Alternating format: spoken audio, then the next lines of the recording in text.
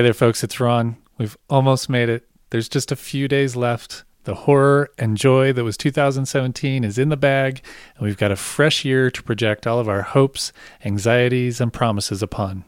So here's hoping that the good bits stick. Our San Diego show is taking a break in January, so our first show of 2018 will be right here in Denver on Wednesday, January 17th at Buntport Theater. The theme will be Big Shot. Big Shot. Big Shot? Big Shot. You know what I mean. Next storyteller. Our next storyteller. Next storyteller. Our next storyteller. Welcome to the Narrators Podcast. This podcast collects stories that were told at the Narrators, a monthly storytelling event that features people telling true stories based on a theme. Today's story comes from one of our favorite humans, Stephen Brackett. He's the MC of the Denver band The Flowbots, co-founder of Youth on Record, and, in our opinion, an all-around great guy. This story was recorded live on October 18th, 2017 at Buntport Theater in Denver, Colorado. The theme of the evening was In the Dark.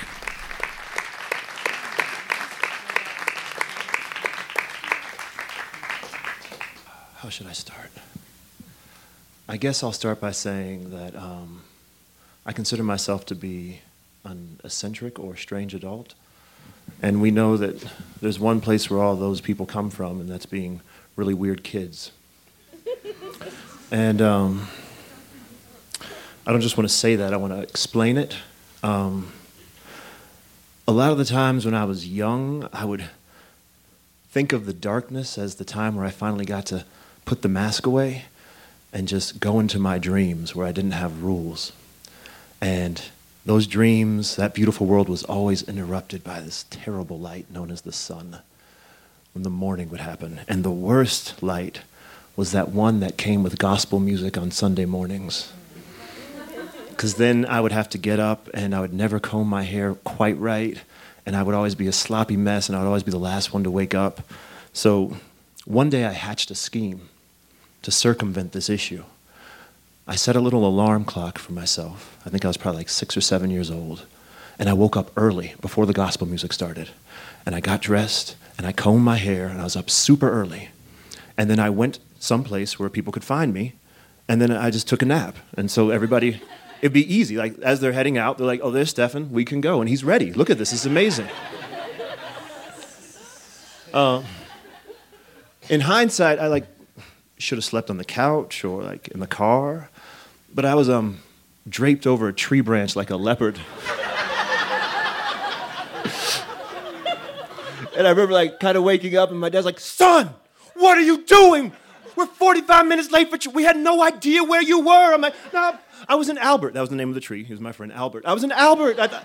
While you're walking out, you could see me. He's like, "We didn't know that you were going to be in a tree."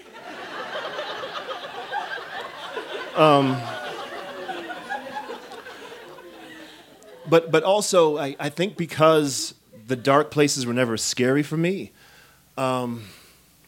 there's a story that my mother would tell me. She's like, "One time I was looking for you because you're supposed to be cleaning your room. I went into your room was clean, but I had no idea where you were." And I started looking all over the house. And then she went and looked in the linen closet. And I was sitting in the darkness of the linen closet, cross-legged, facing the darkness. And I turn around slowly like a horror film. "Hello, Mother." I don't know why I said hello. I didn't call her mother. I called her mom. But for some reason, I'm like, "Hello, Mother." And she's like, "Stephen, what are you doing?" I'm like, "I'm talking to my friend." It's like, "Who's your friend?" "The darkness." And then she just closed the door. She's like, "Okay, I'm just..."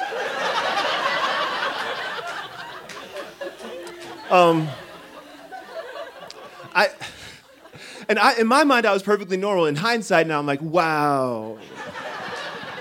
I was a real blessing. And I think because the darkness wasn't scary for me, I started messing with it. My sister and I were really, really close. I didn't really bully her at all. But sometimes I would mess with her psychologically. Maybe that's bullying, but it was just funny. There was one night we're sitting down in the basement, watching Nick at Night, Mr. Ed or something, and I was just thinking about, oh man, the darkness is so terrifying for people.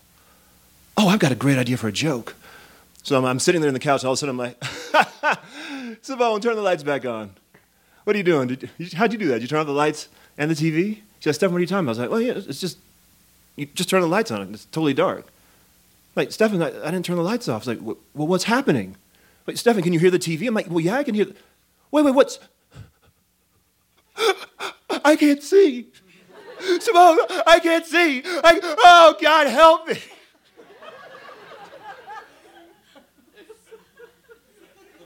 I stopped her right before she was running up to get my mom. I don't know why I decided to do that. I mean, because it's very convincing. It requires nothing. You just have to act freaked out and keep your eyes wide, and like, the illusion is complete, and it's really messy. Simone loved that. But I think one of the reasons that my sister and I were actually super, super tight, because we had just an amazing family. It was kind of like a black utopian family. It kind of resembled a show that will not be named because it's by a terrible, terrible man who's taken a myth away from us. But we were really, really tight because like my mother was just such like an incredible example, this real Felicia Rashad type. She was a lawyer, all of these amazing things. And she was the kind of person who was always really precise with her language because she thought, as a black family, the way that we talked and presented was our first weapon against a world that was organized against us. And we had an opportunity for power with every word we spoke. So when I was a kid, it wasn't my wee-wee, it was, Stephen, that's your penis. I was like, you're not taking a poo-poo, those are feces. And you're having a bowel movement. And over time, like when a lump in her breast became a tumor, she would tell us, she's like, I have cancer. And when she said the prognosis is 6 months, she said, we'll see about that. And because we had that looming specter of death that my mother was very communicative about, I think my sister and I skipped the sibling rivalry portion of our lives. We didn't really have that as much of an option. And as time progressed and the disease started claiming more and more of her life, my mother, by degree, started changing how she parented. Like every once in a while, I felt like I'd do something or say something, and she would have this little book, and she'd scribble something down real quick. I'm like, am I being tested? Is that good or bad? I couldn't quite figure it out, and I was still too spacey to be that observant. But with that disease, it felt like there was another type of looming darkness that was always now hovering over our family. And my mother was being very deliberate to try to make sure that darkness held information and not just fear. But at certain times, it wasn't the darkness that was so frightening. Sometimes the lights are the things that cast the shadows. There was one night in particular where my mother was sitting in bed, my sister and I were reading. The disease was very advanced by this time. She was no longer working. And my sister and I were vigilant in a way that children can be when they get used to somebody being sick. And I was sitting down and I heard the absence of my mother's breath. And it was only at that point in time that I realized that I was always listening for it. And when I looked over to the bed, I saw my mother. She wasn't breathing and she was seizing. I was maybe 10 years old. My sister was 7.5.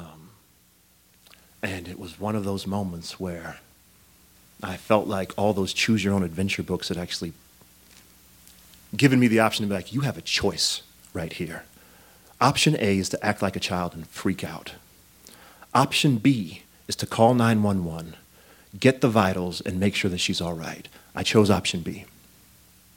Called 911, was holding my sister. Within a few minutes, the house was filled with bright, flashing lights, huge men in white outfits, big old pieces of machinery, and within 10 minutes, our mother was gone. Nobody had thought, what do you do with the kids? And my sister, being a child, was convulsing with tears. because my mother had always told us that death was possibly imminent, and it felt like it was happening that day.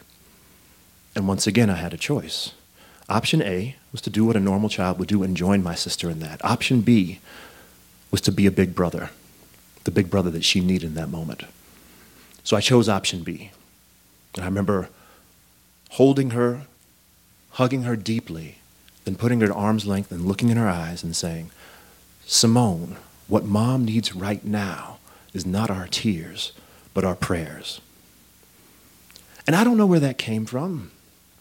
I don't know why a 10-year-old would have such a thing prompted. Well, actually, I do know. That's the kind of stuff that my mother and my father would say all the time. The next day, she was fine. It was a minor seizure caused by certain medications interacting in a way that nobody predicted. But from that night on, I started staying up later, and I didn't realize why. And I remember actually talking to one of my, I used to sleep over at my friend's house all the time.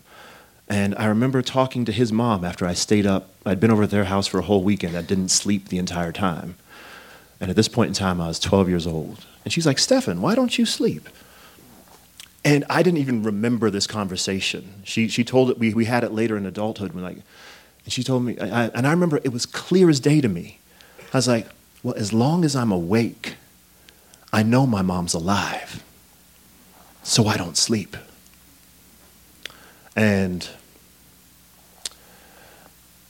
the darkness has always held information for me.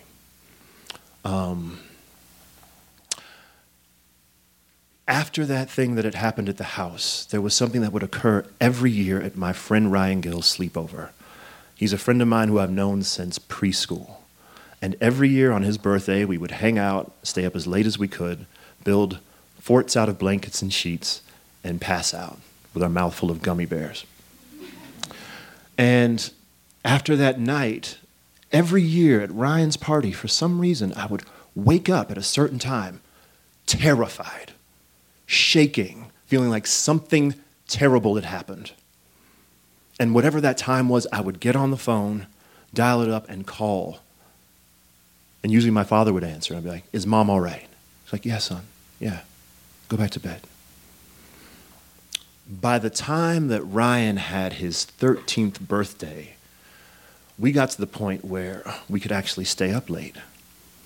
And during Ryan's 13th birthday, my mother was in the hospital and in hospice care.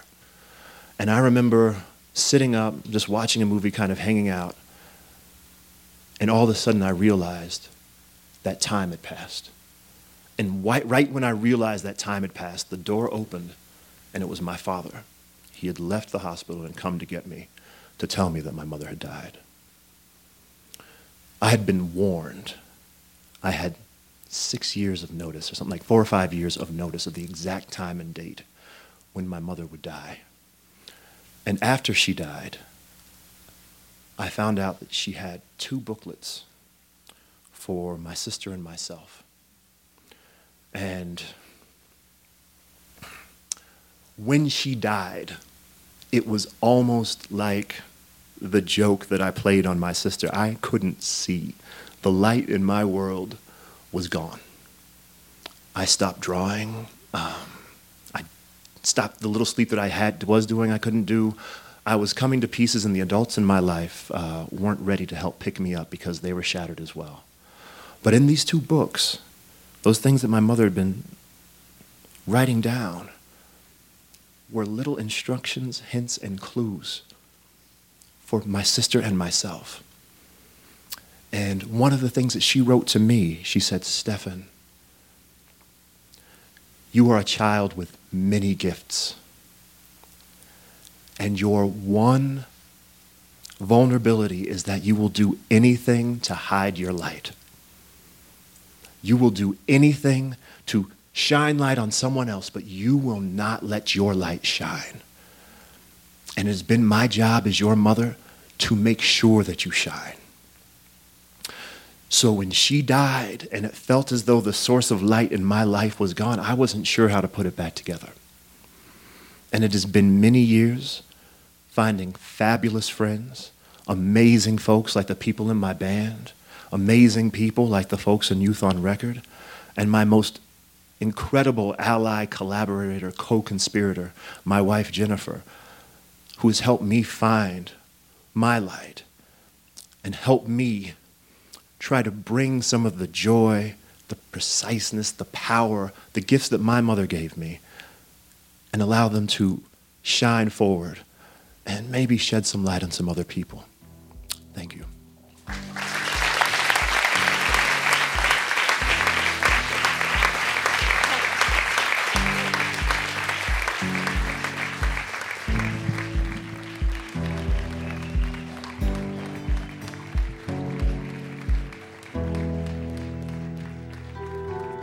The Narrators is produced by Robert Rutherford, Mary Robertson, Aaron Rollman, and me, Ron Doyle. Our assistant producer is Sydney Crane. Our theme music is by Whalehawk, and our founder and executive producer is Andrew Orvidal. A very special thanks to our amazing sponsors, Illegal Pete's, Sexy Pizza, From the Hip Photo, and Renegade Brewing Company. If you haven't already, please subscribe to this podcast on iTunes, Stitcher, or your favorite podcast app. And join us at one of our live monthly shows, which take place every second Tuesday of the month at Tiger Tavern in San Diego, California, and every third Wednesday of the month at Buntport Theater in Denver, Colorado. Both shows start at 8 p.m. and are always free to attend. You can find us on Facebook or Twitter, and for past episodes, photos from our live shows, and a list of our upcoming events and themes, please visit thenarrators.org. Thanks for listening.